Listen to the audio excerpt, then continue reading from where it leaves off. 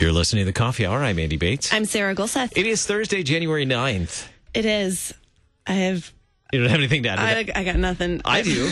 It is a busy day here at the International Center. It's very colorful around here. It is because it is the inaugural Making Disciples for Life conference taking place here at the International Center. There are a number of them that will be happening throughout the country as well. But we're going to take a look at what's happening at the first one here in just a little bit. It's really exciting. Thank you, Concordia University, Wisconsin, for supporting the Coffee Hour. Find out more about Concordia University, Wisconsin at cuw.edu. Live uncommon. With us in studio this morning, the Reverend Kevin Robson, Chief Mission Officer of the Lutheran Church Missouri Synod. Pastor Robson, thanks so much for joining us in studio this morning. Thank you for the invitation, Andy and Sarah. It was great to be with you and the listeners at KFUO once again. And you're right, an exciting day here. Hopefully we'll all lend a bit of color to the day as things proceed forward here over the next 48 hours. Lots of bright colors welcoming the attendees to the Making Disciples for Life conference. And we have a group of people coming from, some from Missouri and Illinois, but some from all over the country. Yeah, really. You know, this conference actually has really picked up steam over the last several months. When we first put it out there, we had almost an immediate sold-out conference. There was a great demand. In fact, we've got enough people on the wait list to run another conference, which is going to be coming up in April in Fort Wayne. So wonderful response from the Synod in response to the work that was done at the convention this past summer in Tampa and the adoption of Making Disciples for Life. And this is now the manifestation in this Epiphany season of the work that we committed ourselves to way back in July in Tampa at the conventions. Nice connection there. Yeah. I like Liturgical that. seasons. Yes. It's fantastic. Leave it to the preacher man to make that connection to the liturgical. Thank you. And some of the things that came out of convention, Making Disciples for Life, is certainly something we heard about at convention. The 7 mission priorities as well. We'll be learning about those at Making Disciples for Life as well. You bet. You know, those things, the triennial mission emphasis, adopted every 3 years in convention, this right now, Making Disciples for Life. And I have a suspicion that it's going to be with us for longer than the current triennium. And the 7 mission priorities, which have held up robust, sustainable over a period of about 3 convention cycles now, are really the foundation on which we set objectives as a church body and continue to advance the gospel, not only here in the United States, but around the world. Drives the work of our 2 mission boards, the mission offices, and virtually everybody else in this enterprise that we call the Lutheran Church Missouri Synod. How does the church, the LCMS, reach people here and around the world? You mentioned Office of National Mission, Office of International Mission. What are those ways that the church reaches out into the world? Well, you know, and I'm going to make a comment about this in a brief presentation this afternoon with the plenary group, but it all revolves certainly around the advancement and the proclamation of God's word and its truth and purity. And from there, as a Lutheran church working in the world, we're about planting churches. No Lutheran churches, no planting of churches. That's not Lutheran mission. Lutheran mission always Friedrich Hopf, one of the great German missiologists of the 20th century, talked about that intimate connection between the church, lively, vibrant, bold, going forward into the world, planting churches as the first priority. So planting churches is certainly one way that reaching people around the world, that's happening here domestically in the United States, that's happening around the world as well. And you'll be sharing some information about that during the conference today, correct? Sure. And, you know, not only planting churches, but then I think so much of our work involves the collaboration of subject matter experts from around the Synod and around the world with our church partners as well. You know, the number one request that we get from church partners around the world, the 37 that we're working with right now, formally in altar and pulpit fellowship, is effective theological education for pastors, church workers, deaconesses, Lutheran school teachers. That's the gem that the Synod really has to offer our church partners on a worldwide basis, something that they're constantly asking for more of. And we're trying to figure out how to make that happen for them because, effective preaching, teaching of God's Word is the foundation on which the church makes its way into the world and converts believers, makes disciples for life. The presentation that you'll be sharing, current challenges and the future of the LCMS around the world. What are some of the current challenges that we'll learn about in the conference today? I don't think there's anything new under the sun here. We're certainly dealing with an environment here in the U.S. and in other places around the world that is increasingly hostile to faithful Christianity. Certainly also the challenges that we face, the logistical challenges that we face in terms of funding the mission, something that we're all well aware of, those challenges. Not insurmountable. We like to think of those in terms of opportunities and obstacles that we work on together.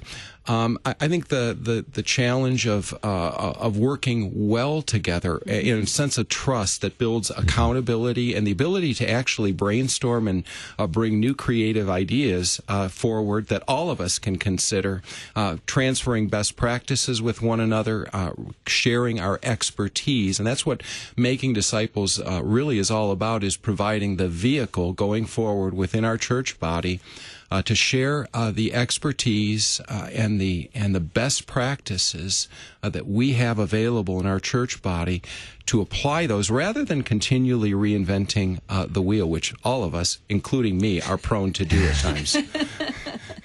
Yeah, that's a thing. What is the future? What does the future look like? I don't want to give away all your presentation for people who will come to it at one of these conferences. What does that future look like for the LCMS? Well, I think here in the United States, certainly there's no doubt that because of the demographic changes that we're seeing in our church body, 6,000 congregations getting older by and large, and most likely in many cases, you're dealing with the potential of some under-resourced congregations that are going to struggle to survive.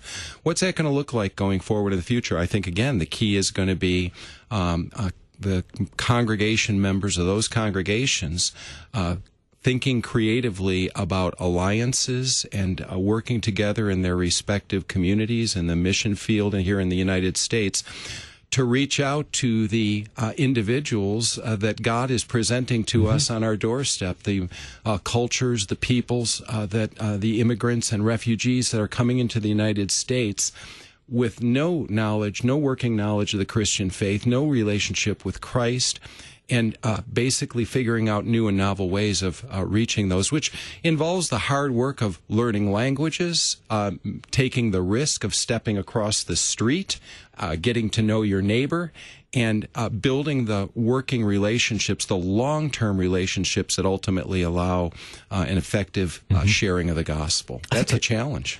I think a good example of that, we had just yesterday when we checked in with Pastor Delwyn Campbell at St. John Evangelical Lutheran Church in Gary, Indiana, one of our domestic missionaries, and him sharing the story of this long history of St. John's being there. I mean, celebrating 150 years this year, and thanks be to God for that. But how the community has changed throughout the years, but it's still a congregation, still there, word and sacrament ministry, proclaiming that good news of Jesus, regardless of how the neighborhood has changed, and making sure that the people who live in that neighborhood have that opportunity to hear and to receive the good gifts of God, word and sacrament, right there in the middle of the neighborhood. The grass withers, the flowers fade, but the word of the Lord endures forever. And the manner in which it is delivered in preaching, teaching, in ministry to individual human beings one by one, fundamentally that has never changed over the course of the history of the church. It's what God's people have been given to do.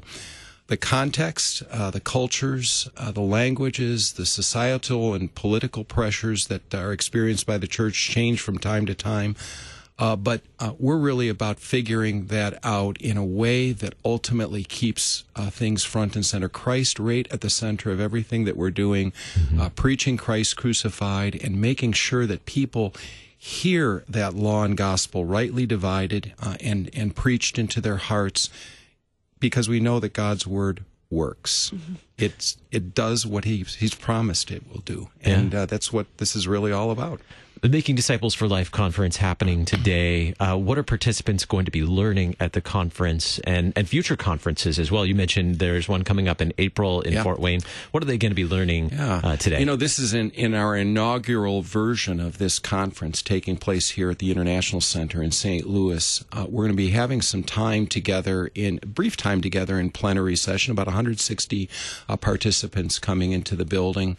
But by and large, much of our time together is going to be in much smaller format groups where we're not only looking to present information, and there's some of that, but I would say that the majority of our time over the next 48 hours is going to be spent in dialogue and conversation and listening to the people that are coming into the International Center here who have committed their own personal time to make a contribution to this effort. And as we go forward here with these Making Disciples for Life conferences, we're going to be learning and adjusting the format of these conferences going forward, all in an effort to bring forward the best resources that we collectively have to offer as a church body, as one church body walking together, united on one road, and making those resources available to virtually everybody from the pew on up in our church body. Yeah, looking over the schedule, there are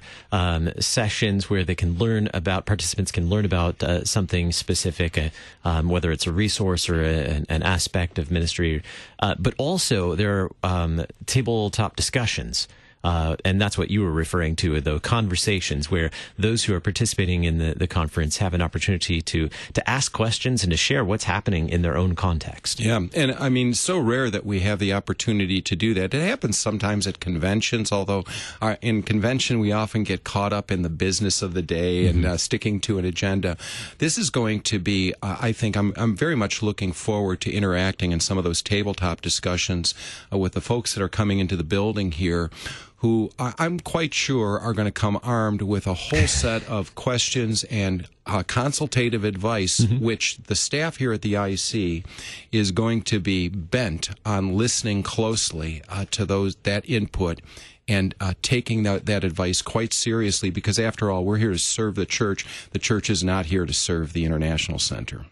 So watch for, obviously, if you're one of the participants participating today, great, but watch for more conferences coming up, starting in the next one in April and more after that as well. Absolutely. We've had out of the 35 districts, I think we've had 11 so far that have raised their hand and said, hey, we want to host one of these. Wonderful. Awesome. So I think we're going to get very busy here over the triennium in terms of getting people involved, and there's a great deal of interest in what's going on here, reflective of the joy that we share with one another in the advancement of the gospel. The Reverend Kevin Robson, Chief Mission Officer, Lutheran Church Missouri Synod, Making Disciples for Life. Thanks so much for being our guest on the Coffee Hour today. My pleasure. Coming up next, we'll check in with Ministry to the Armed Forces and how we can pray for our chaplains, our troops, during the days ahead. You're listening to the Coffee Hour. I'm Andy Bates. I'm Sarah Golseth.